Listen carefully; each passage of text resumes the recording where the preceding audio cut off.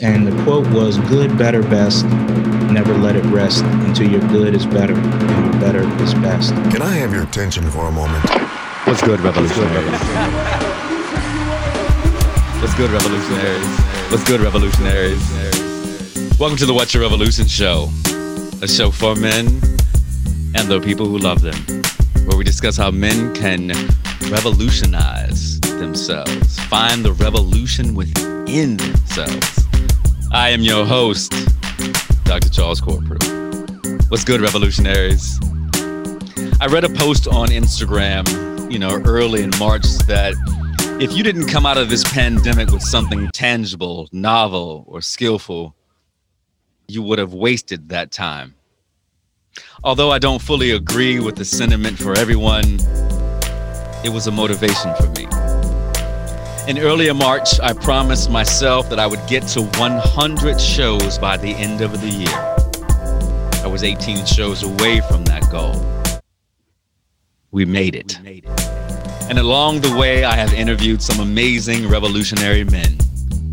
I've interviewed my childhood friend, Pastor Osazi Murray, great Omega men like Dr. Anthony Perdue, transformational figures like Martin Ekechukwu, those who stand in the line of fire to tell us great stories like my friend, Muhammad Leela, and I can't forget the incomparable author and Brookings fellow, Dr. Andre Perry. Please make sure you go out and get his book, Know Your Price.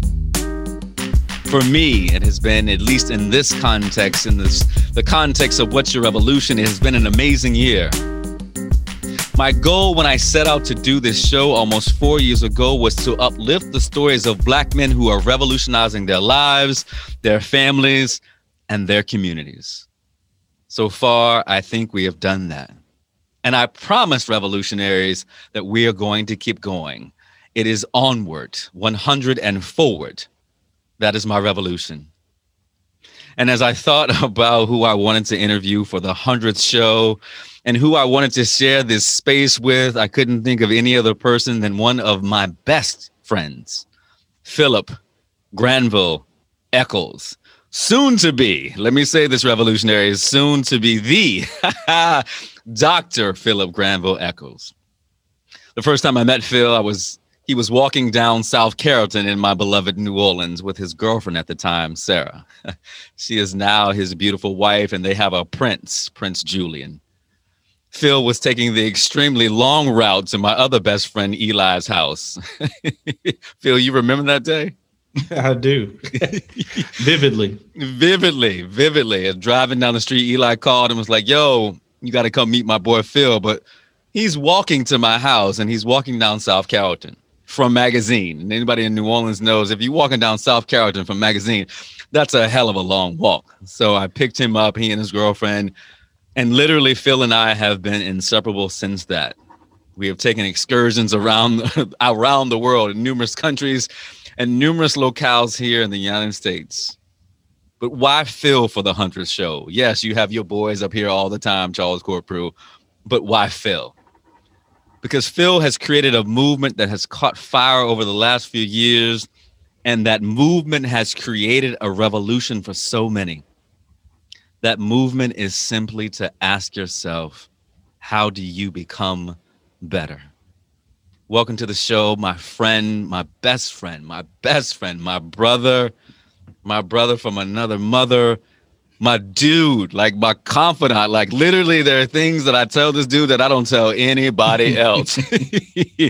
Literally, I call him up, Phil, I had this thought, man. I can't tell nobody else, man. Literally, this dude will be at my funeral telling stories about all the stuff that I've told him. Phil Echols, what's up, brother? How you doing? What's up, man? I'm good. I appreciate you having me on. Some big shoes to fill, man. This is such a great show, great platform. And I'm a lockbox, so don't feel like I'll be telling these stories, those things that you shared. They are safe with me, brother. Man, by the time you get to my funeral, man, tell it all. Tell it all. I'm gone. You can tell them stories, man. I give you the opportunity to tell those stories, man. Lord, our Instagram You know, it's on record today. it is on record. Anybody look? Yeah, no, you can't go to our Instagram. Not at all. Dear brother, I need to say this out loud, man. I'm gonna say it out loud early in the show, man. I love you, brother. And too many times we don't often say that. We take it, to heart. We don't say the things and then we need to say at the times that we need to say. And you say this all the time, Phil. Give your flowers while they're living, brother. It's true, man. Say that on song. So I'm giving you the flowers. I love you. I thank you for the friendship and the grace and gratitude and the safe space that you give me to be your friend. And 15 years of friendship have gone by so fast, man. I can't believe it, brother. Likewise, man. I love you too, brother. Yeah, so much has happened. It's hard to even think 15 years has just flown by so fast, but I just appreciate all that you are and all you've been to me. Everything that you have said about me, the feeling is mutual. So, I've shared things with you and we've shared laughs and moments, which we'll get into a little bit within the podcast, but there've been some memories made and some bonding that has taken place. Yeah, man. Speaking of those memories, like I said, we have been to various locales around the country. We have been to other countries, and one of the greatest moments. And I have to talk about this, Revolutionaries, for 1 sec. We're gonna get into a couple events that Phil and I, precarious opportunities that we have been in our time together. And I gotta tell this story, brother.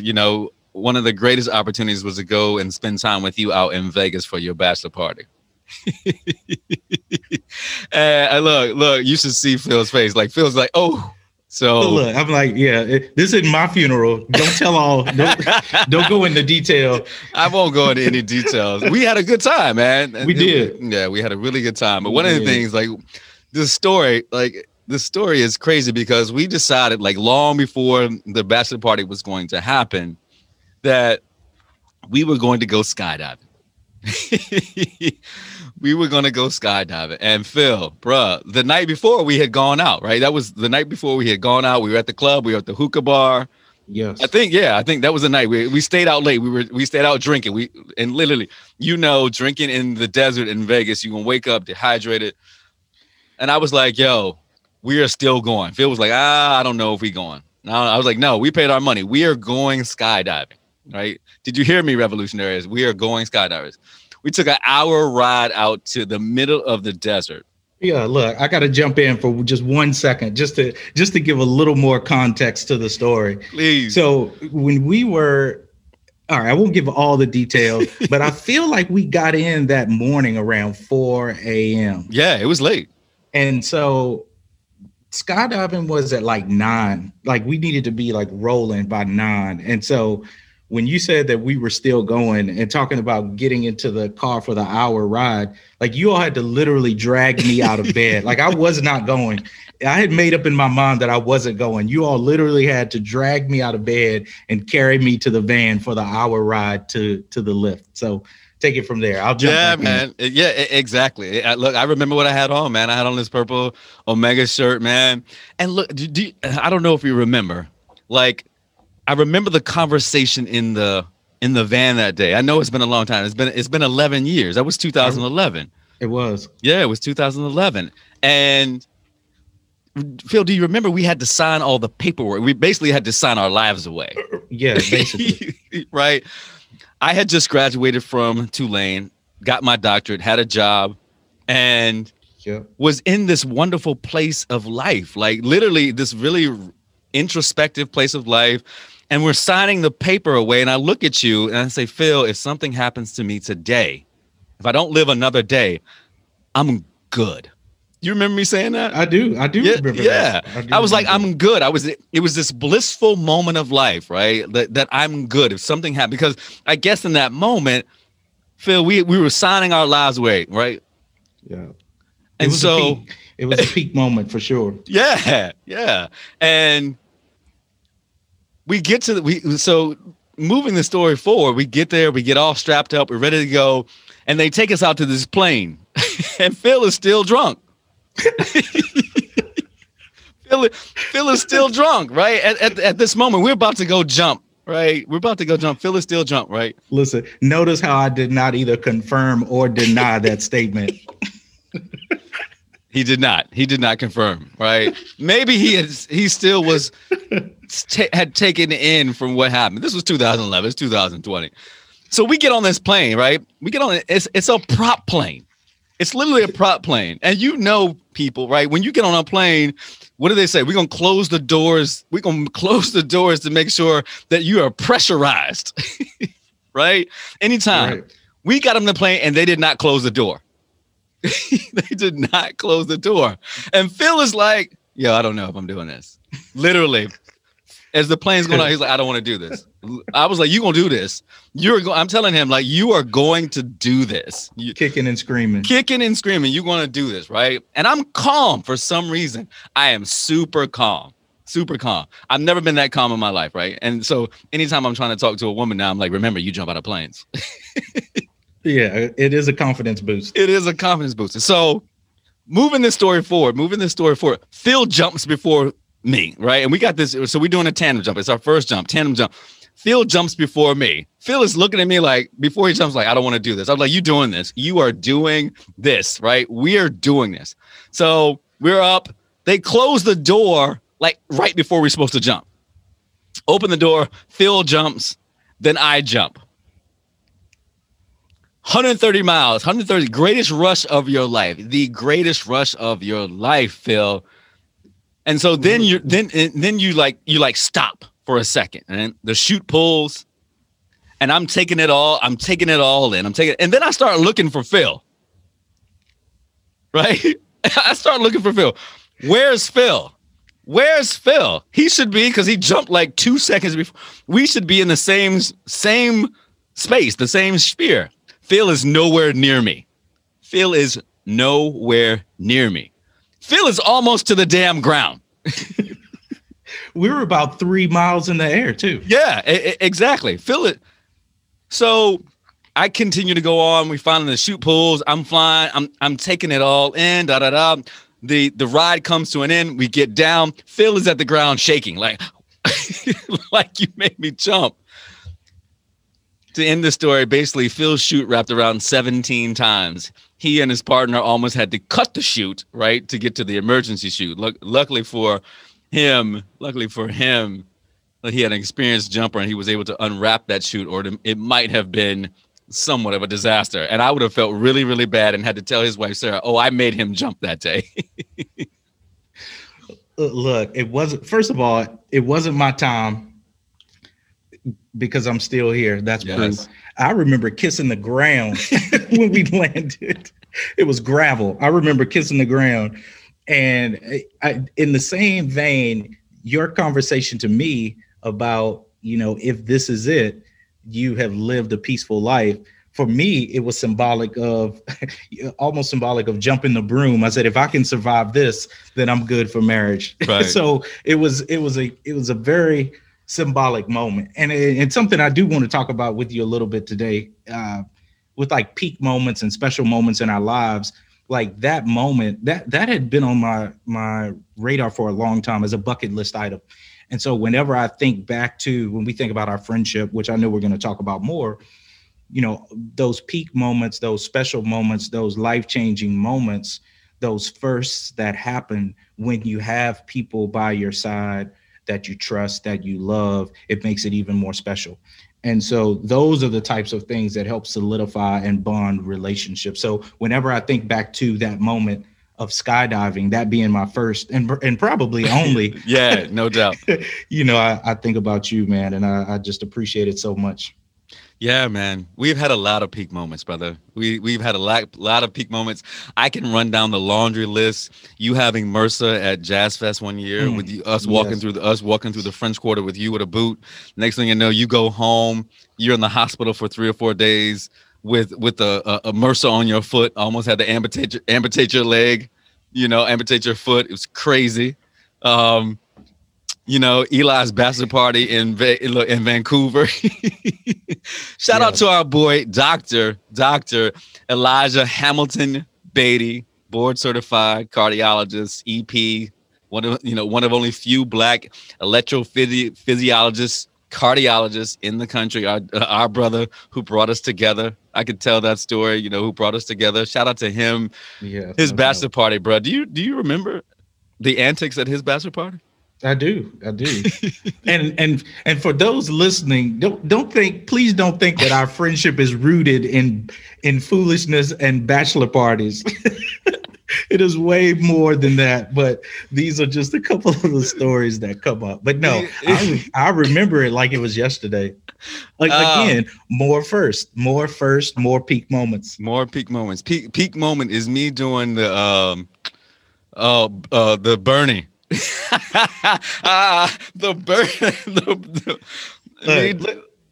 Let me tell that story really quickly. Just really quickly. It was one of our first nights. It might have been our first night. So we end up going to this club. We have some friends with us.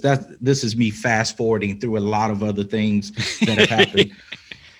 So it's about 11 o'clock, 11:30, if my memory serves me correctly.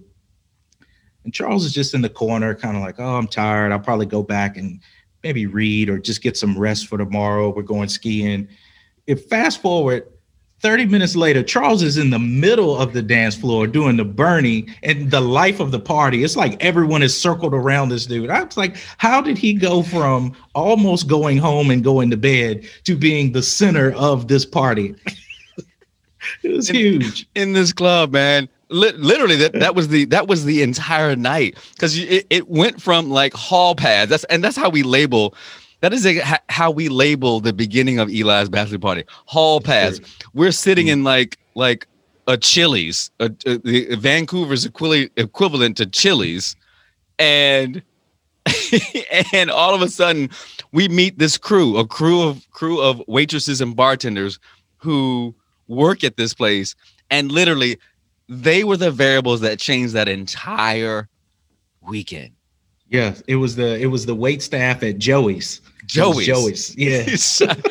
Dude, we couldn't pick those people out in the lineup. No, that's crazy.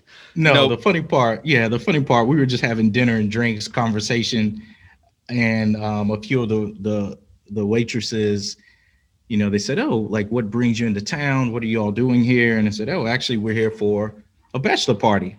And they just laughed, saying, well, this doesn't look like much of a bachelor party. It's like, we're just heating up. Next thing we know, they were giving us the grand tour of Vancouver, and just kind of setting it off. It was a great time. I mean, good, clean fun. Let me preface it by that. let me at least preface. Yeah, let me preface the good, clean fun. But no, it was a great time, and we always make friends wherever we go. I will say that also. Wherever we go, let's look. Yes, we make friends wherever we go, and our motto has always been throughout our friendship is that it's not where you are, it's who you're with. Absolutely. And we have had some amazing times over the last 15 years, whether it's been in New Orleans, whether it's been in Vancouver, whether it's been in Charlotte, whether it's been in Chicago. I'm not even going to talk about our antics in Chicago. I am not going to talk about, right? Literally, I'll just say this. We're drunk, we're crying, and we're singing at a house bar in Chicago. Me, Eli, and Phil, and the bartender's like, what the hell is wrong with? And none of us remember it. But look, it's not where you are, revolutionaries. It's who you're with. And this friendship and laughter that we have been able to have over the last 15 years transforms. Eli has a wonderful, beautiful daughter, Elle, his wife, Victoria, Phil, Prince Julian, and his queen, Sarah, our family. And though our travels are a bit different these days, our friendship is still solidified in trust and honesty, love, vulnerability, and the ability to be each other's accountability partners. Phil and I are both woos, so we love to win others over. Philip Granville Echols, my boy, my best friend, like my confidant, as I've said, thank you for coming on the show. What's your revolution, Phil? My revolution is just as you stated earlier, becoming better. It is to inspire those around me to become the best version of themselves. And when I say that, I'll give a little more context. Just imagine a world or a society where everyone is has goals and are pushing themselves to be the best version that they can possibly be.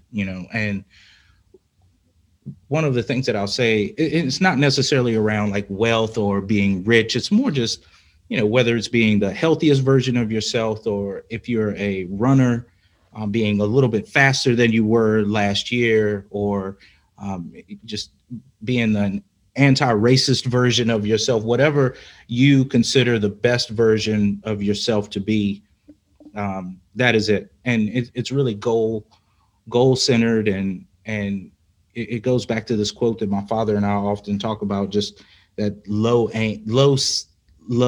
aim is sin. And just where we all have the potential to do more and create this ripple effect of change and positive things in our world.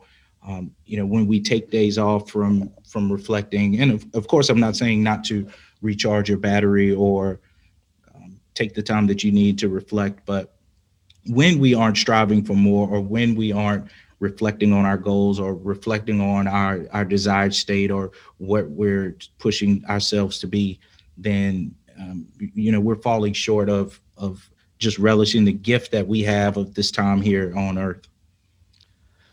Phil, there's a whole lot in that.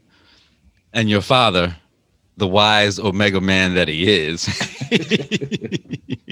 the very wise Omega man that he is. I say that one more time. The good pastor, the good reverend, the good Reverend Echols, right?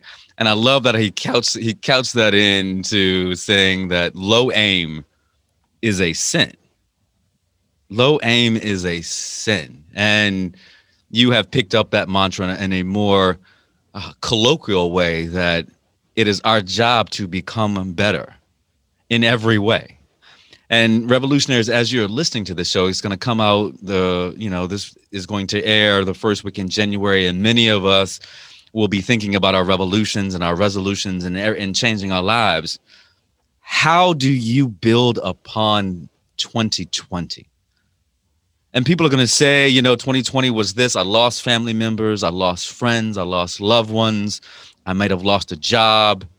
I may have lost a step. But it sounds like what you're saying, Phil, is that no matter what, there's an opportunity to become better. And so people are going to ask me, like, well, Phil, that sounds great. That sounds great. But how do I do that, right? I don't know, right? I don't know what it means to become better. How do I even start this process, Dr. Phil? Go ahead and claim that. We're going to speak it into existence. Yes, we are. I would say, first is to, very much thinking about what we've been reflecting on, like our relationship and our friendship, is to consider, who you're spending time with, consider your circle, consider those people who are closest to you, because those people, being the fabric of who you are, help make you a better person. And just surrounding yourself with the people who who offer you advice that you respect and put to action.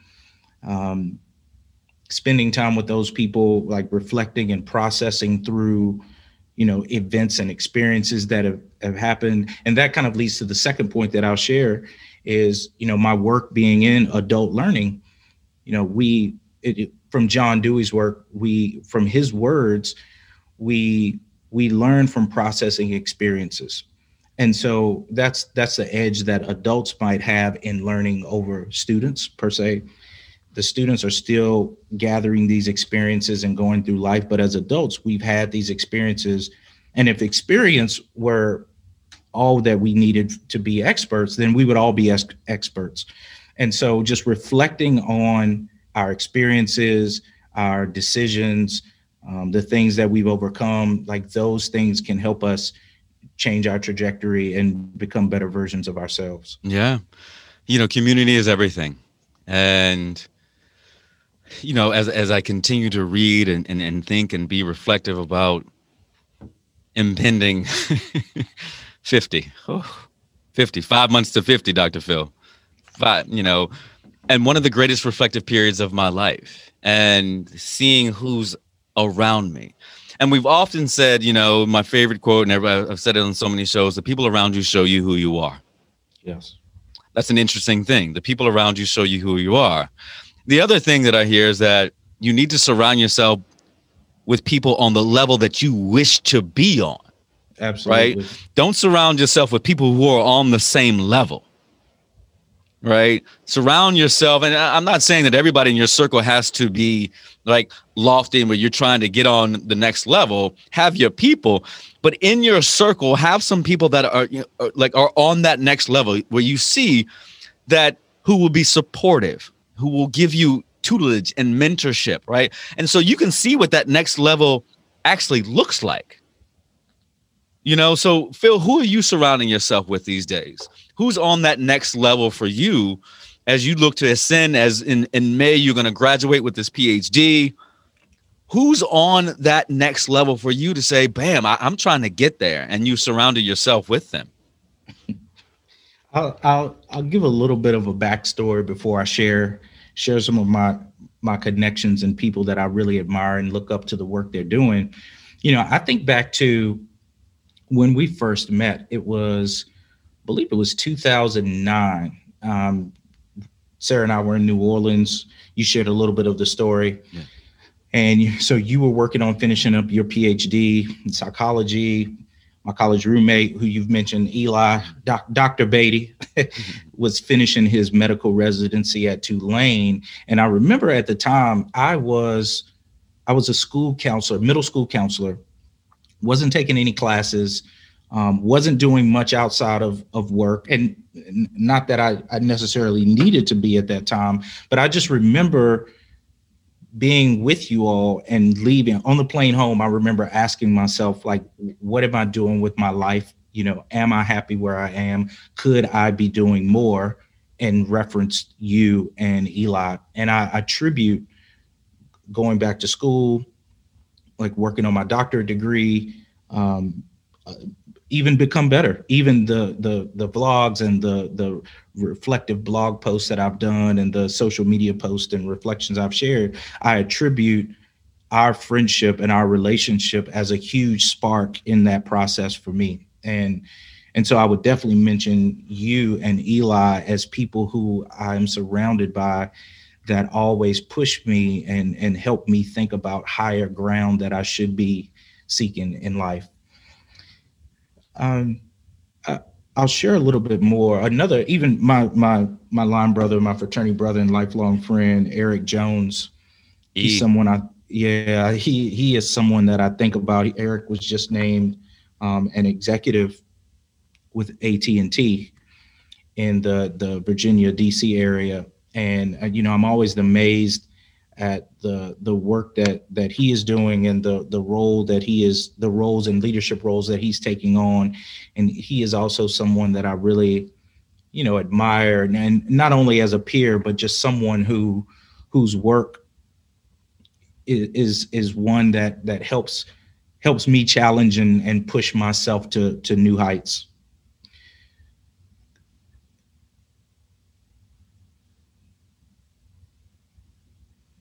And even in the respect of kind of mentioning you all's name as those who I've been surrounding myself with, I think not even being just the men in my life. Another person that I will share that I have been in contact with since I've been doing the work that I'm doing in professional learning is Val Brown. She now lives in North Carolina.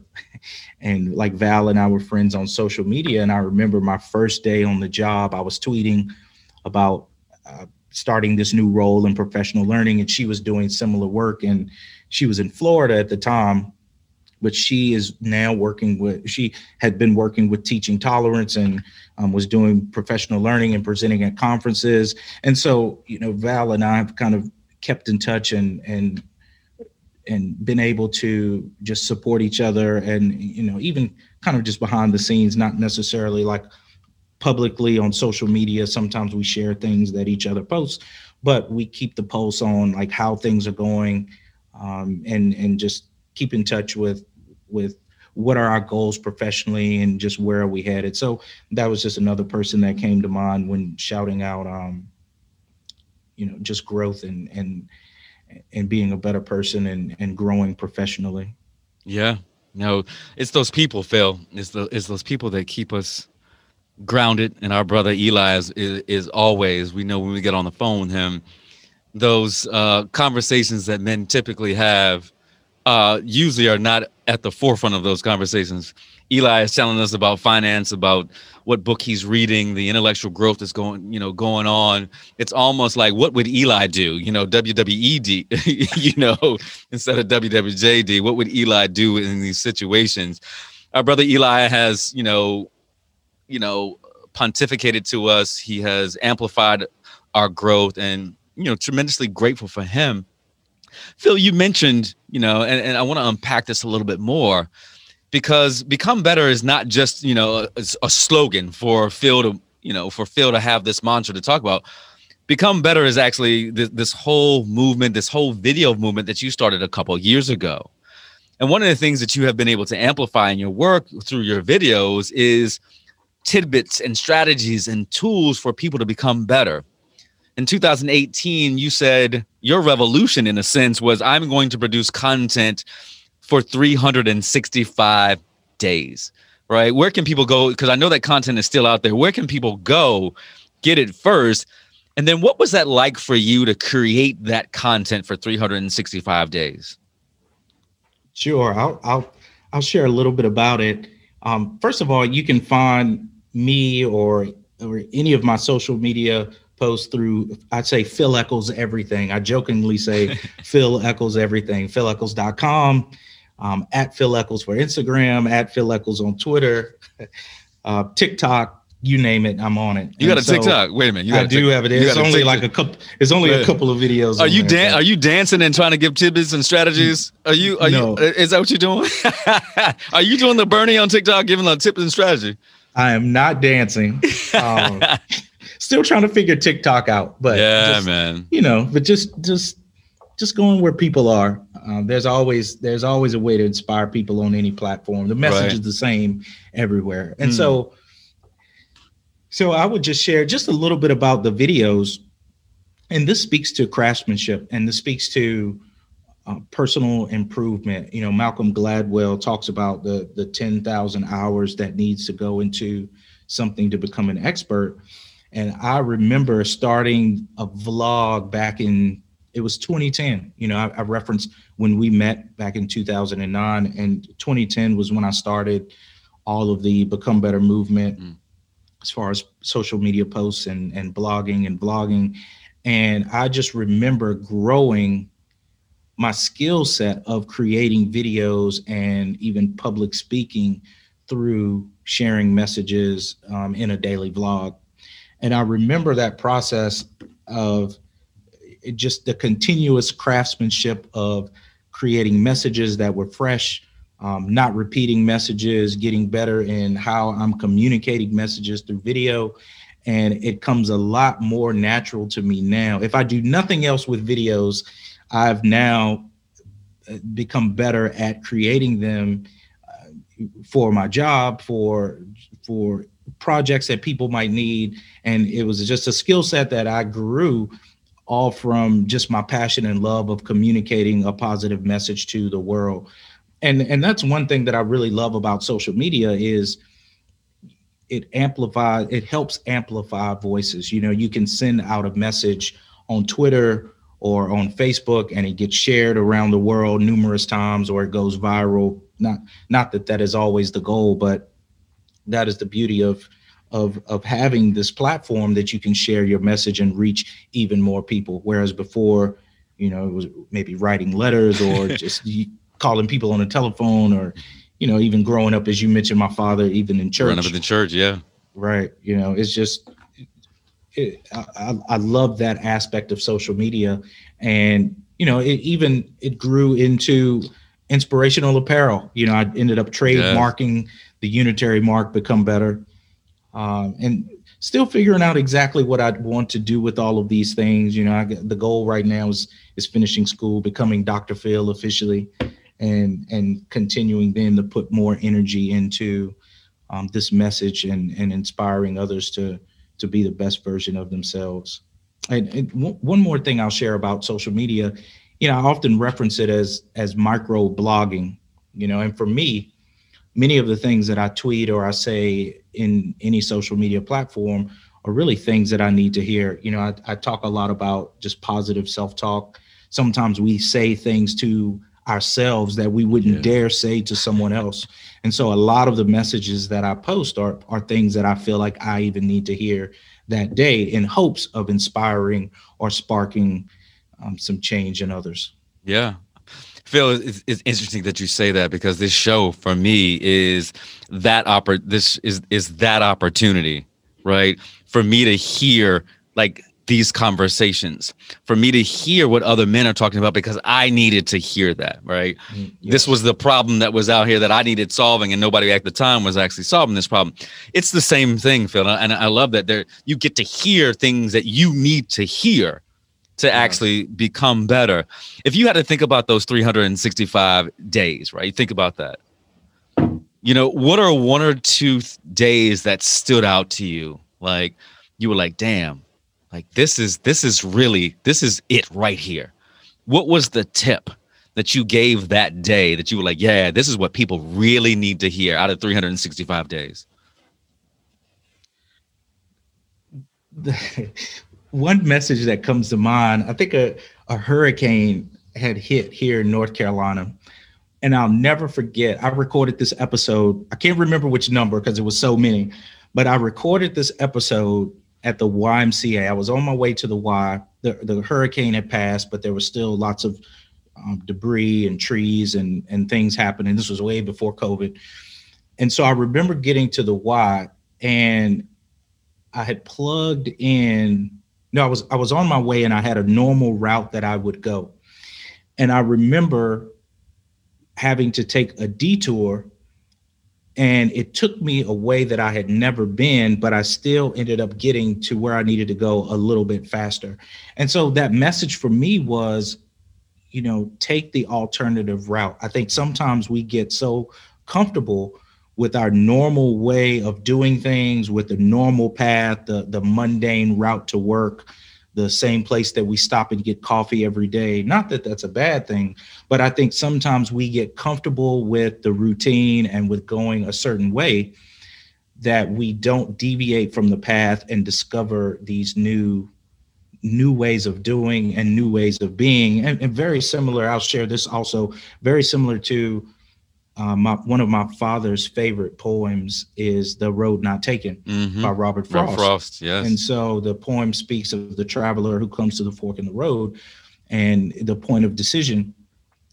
And he looks down the path that many people have gone. But in the end, going the path that not many people had taken makes all the difference in his life. And so that was just such a real application of that poem, in a very subtle and safe way, that was just one of the messages that resonated most.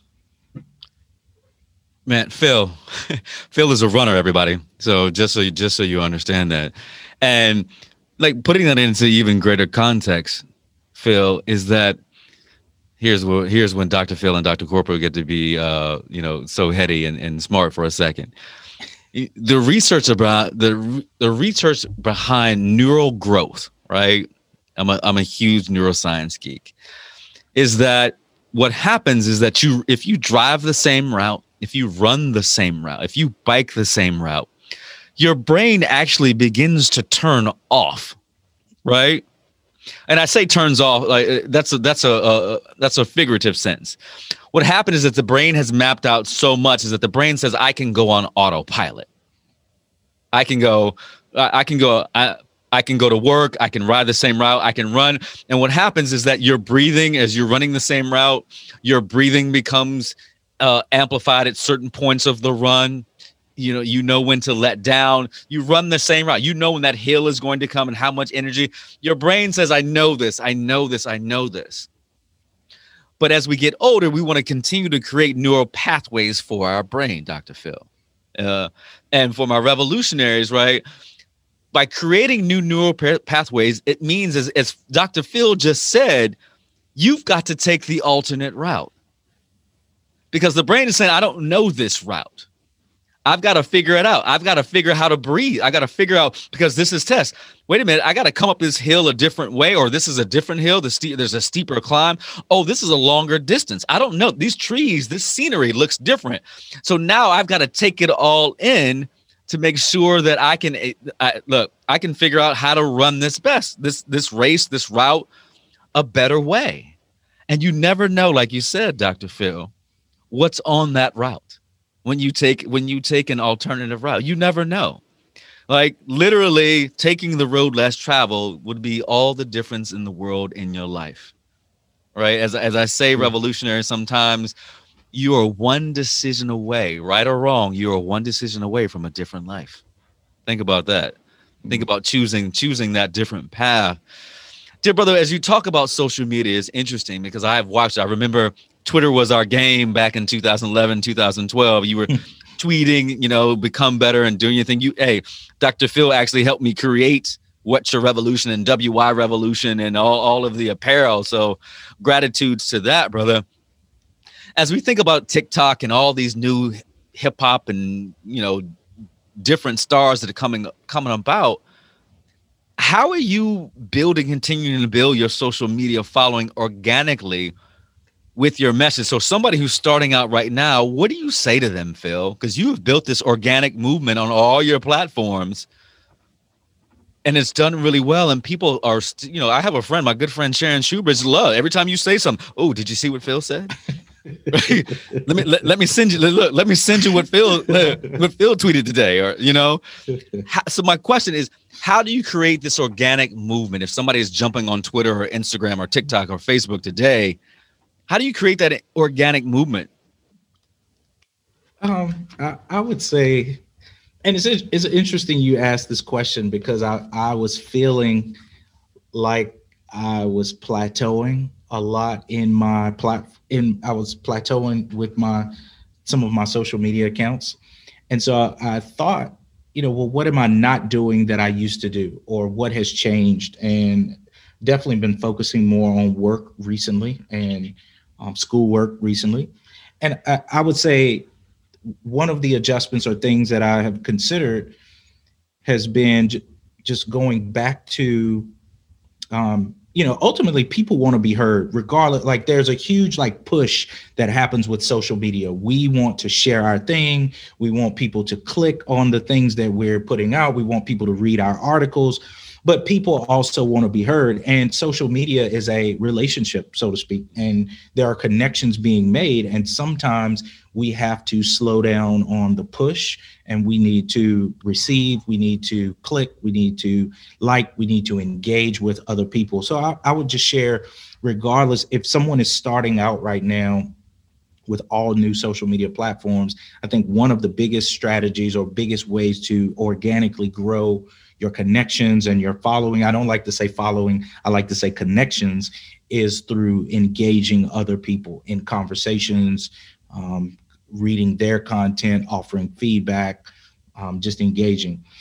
Another thing that I will say is just consistency. I think, it's just like if you were watching, now I know you can binge watch shows on Netflix and Hulu and all that. But before that, if like In the Heat of the Night was coming on at 7, and for some reason it didn't come on at 7, you'd be like, well, I'm not going to tune in at 7 if I don't know whether the show is coming on or not. So I think just being consistent, sometimes people move away from platforms for a while or come back, but I think consistency is a way that helps people continue to come back to the things that you have to say on a regular basis, is by knowing that you will always have something to say or something to share, or at least that they can be heard from you when there's the lines of communication are open.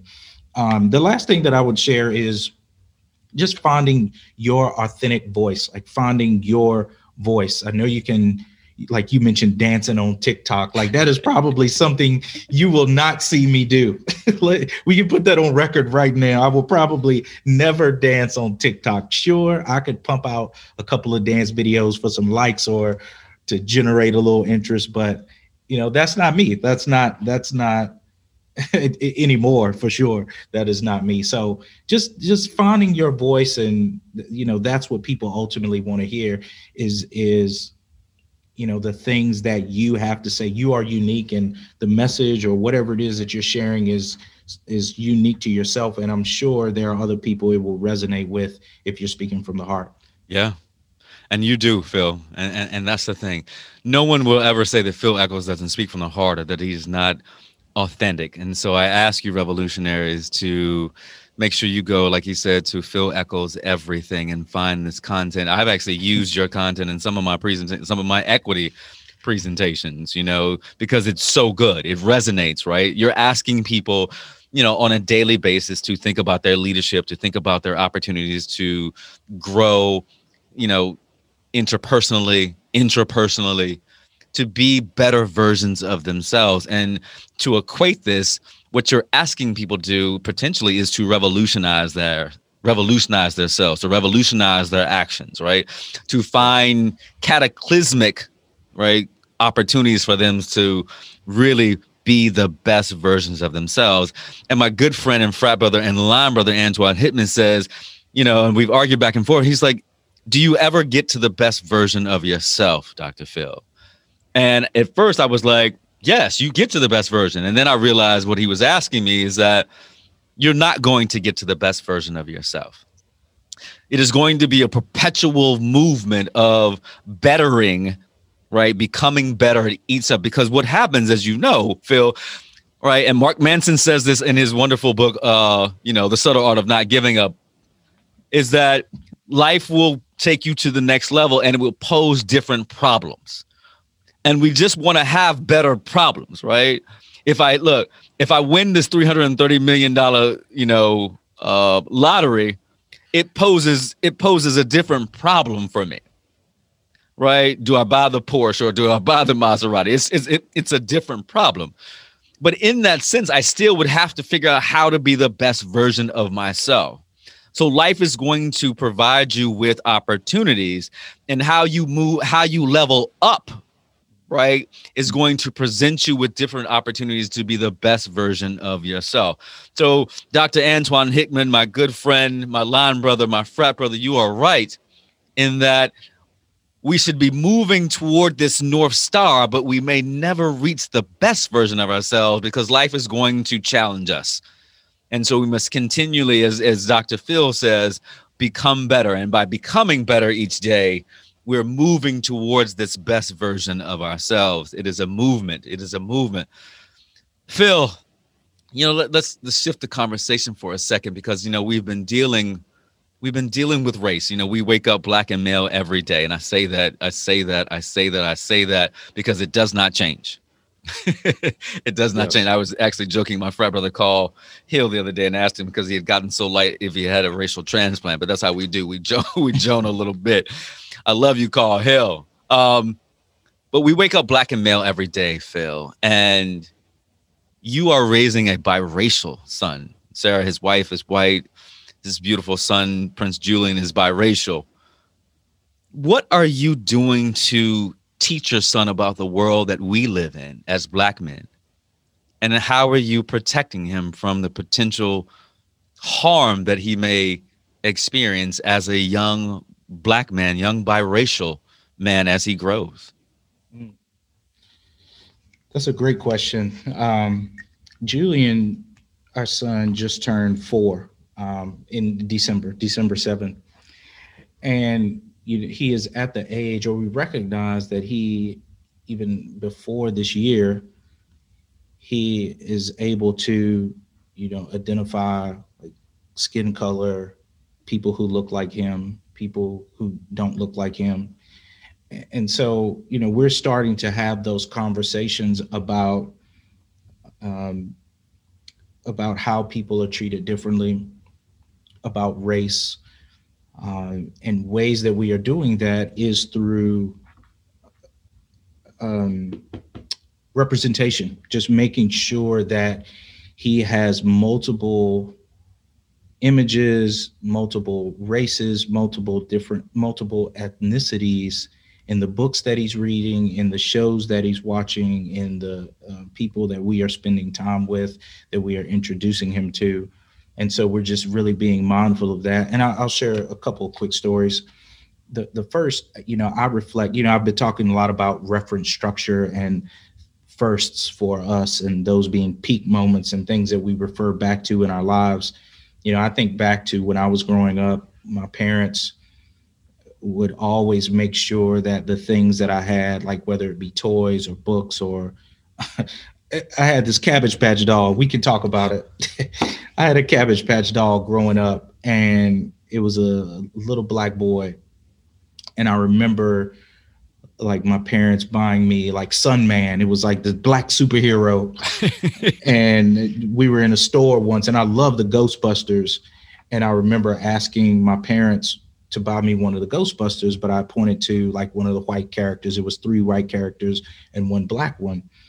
And I brought one of the white characters to my mom, and she's like, "Boy, put that thing back on the shelf." And so then I went and grabbed Winston, who was the black Ghostbuster, Yeah. and she's like, "Put it in the cart."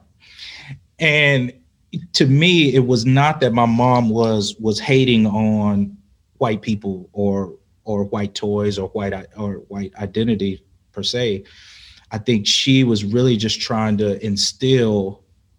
She knew the things that were fighting against me not being able to love myself, even though I did not know that those things were fighting against me. The images in the media, the toys that we play with, marketing ads, everything, right? And so even education. And so, my parents instilled in me a love for self, a love for us, at a very early age. And so those same types of things, you think about the research of and Toni Morris's work around the bluest eye.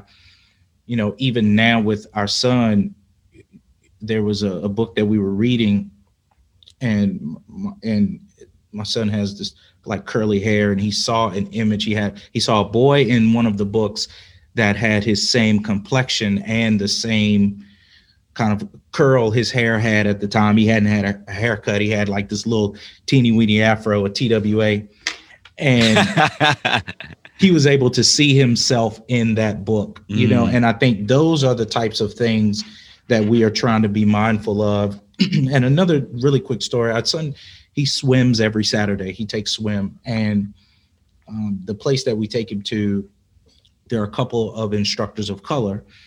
And so we had a chance for him to change classes. And so we had a choice of who we wanted his new instructor to be. And so Sarah and I were having a conversation about it. And, I pointed to, it was a young woman who was Latin. And I said, that's who I want to be his instructor. And the reason behind it is I know the likelihood, just working in education, I know the likelihood of when our child enters kindergarten, even up until maybe high school, the likelihood of him having someone in front of him in the classroom other than a white female is slim to none. And so we want him to have, whenever there's an opportunity for an instructor or a person who is instructing or standing in front of color, a person of color, we want that for him because we want to expose that to him. And I think that is the type of mindfulness that we are having with raising a black boy. Phil, I mean, yes, yes, yes. When you have the ability to reference things that resonate with you, even as a young child, as he formulates, again, let's geek out on neuroscience, right? He's forming these neural connections, right? He's seeing the various things of the world. Who looks like me, right? Who acts like me? Who plays like me? Who looks like mommy? Who looks like daddy? Why does mommy and daddy look different? and that ability to have these conversations very, very early on for him. Prince Julian is a Prince Julian is a wonderful young boy, and this is a developmental psychologist. Me, I want to call him a young man. He's a boy. He's 4 years old, and to see him in space and play with him and spend time with him. Uncle Charles loves you, Prince Julian, right? As if you were his own, and that's just the bond between you and your father that I have. But to see that and not wanting any harm to come for him, but understanding like your mother did for you, what are the representations? Because at the end of the day, Uncle Phil, we are going to, he's going to be perceived in the world how he's going to be perceived in the world. And we want to arm him with everything, but also show him that the world can be very loving, right? The world can be very inclusive when it wants to be. And I think as the great father you are and the great mother that he has with Sarah and Gigi, is it Gigi? Gima, yeah, with Gima, everybody living together and, in harmony and peace. Prince Julian has a way to grow and to see love and to see prosperity and see the opportunities of his father and mother to love each other and give him a home and a blessing that has his Uncle Eli and his Uncle Charles making sure that he is going to grow into an amazing, amazing young man. Look, Phil, let's begin to close this out, man. And this has been a wonderful opportunity to spend time with my boy. We've been all over the country in various spaces, hanging out. I want to give a shout out to Maria Earl. That's it. I'm just giving a shout out to her. Phil is smiling. Nobody can see. We had a great, our meeting, Phil, Maria, myself, one night in New Orleans. And that's all we need to say. It was a wonderful time, and you are a wonderful person. And we are both grateful for our experiences, with you and the love that you've shown me. Brother, to add a little context, I'm a wonderful wingman. You are the best wingman ever. That was a great night. That was definitely a great night. New Orleans look, my beloved New Orleans has a lot of stories, let me tell you. And that night in New Orleans was a wonderful opportunity, man. A great time. I'm so mad that the Bridge Lounge where we were that night is now now named as another bar, but that was a good night. Mari and I had a lot of good times in the Bridge Lounge. Phil, as we close out, brother, it's going to be 2021 when people hear this, and the show is for Black men and the people who love them. What are you doing as a Black man to take care of yourself? What are the strategies that you would give other Black men as they're trying to become better? Right? What would you tell them to do? It goes back. The first thing that comes to mind is when referencing Eli once again, when he and I met, we were at Hampton University. We were roommates back in, look, I won't even say the year, but it's been a long time ago. And in freshman orientation, there was a quote that they made us repeat after Ogden events, after meetings with the class. And the quote was, good, better, best.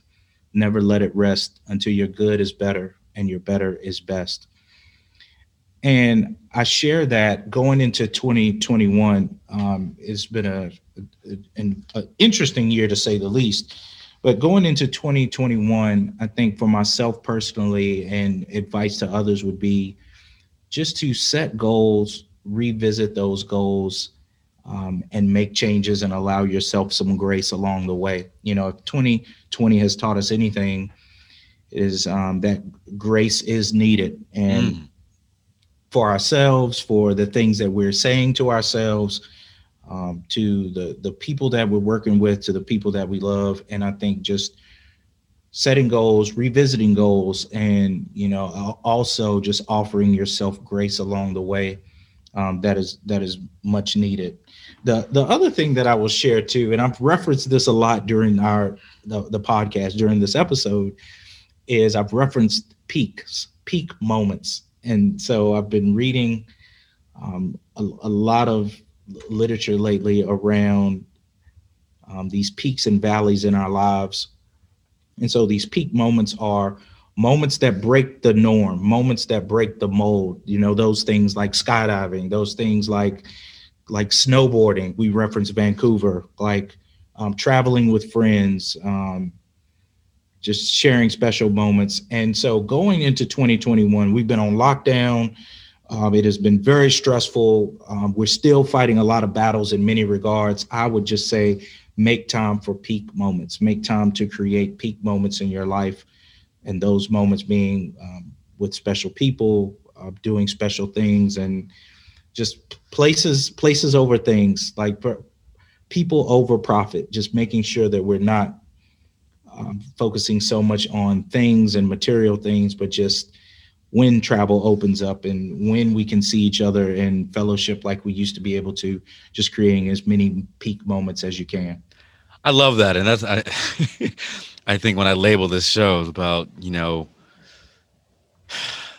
creating, creating peak moments to help you become better, right? Or peak moments, right? Finding those peak moments will help you become better.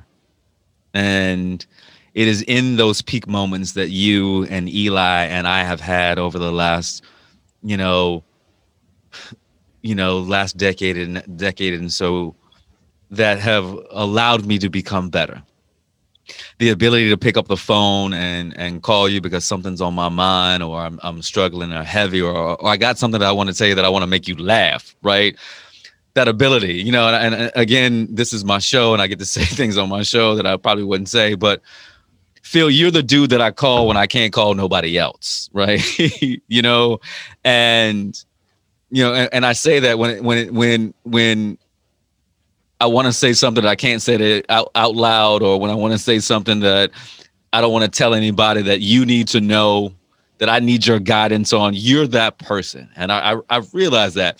And as much as I love my boy Eli and what he brings to us, and Eli and I talk every week, you are the person that I call. Like, I need to call Phil. I need to call Phil. I need to tell Phil this, right? This happened today. I need to tell Phil.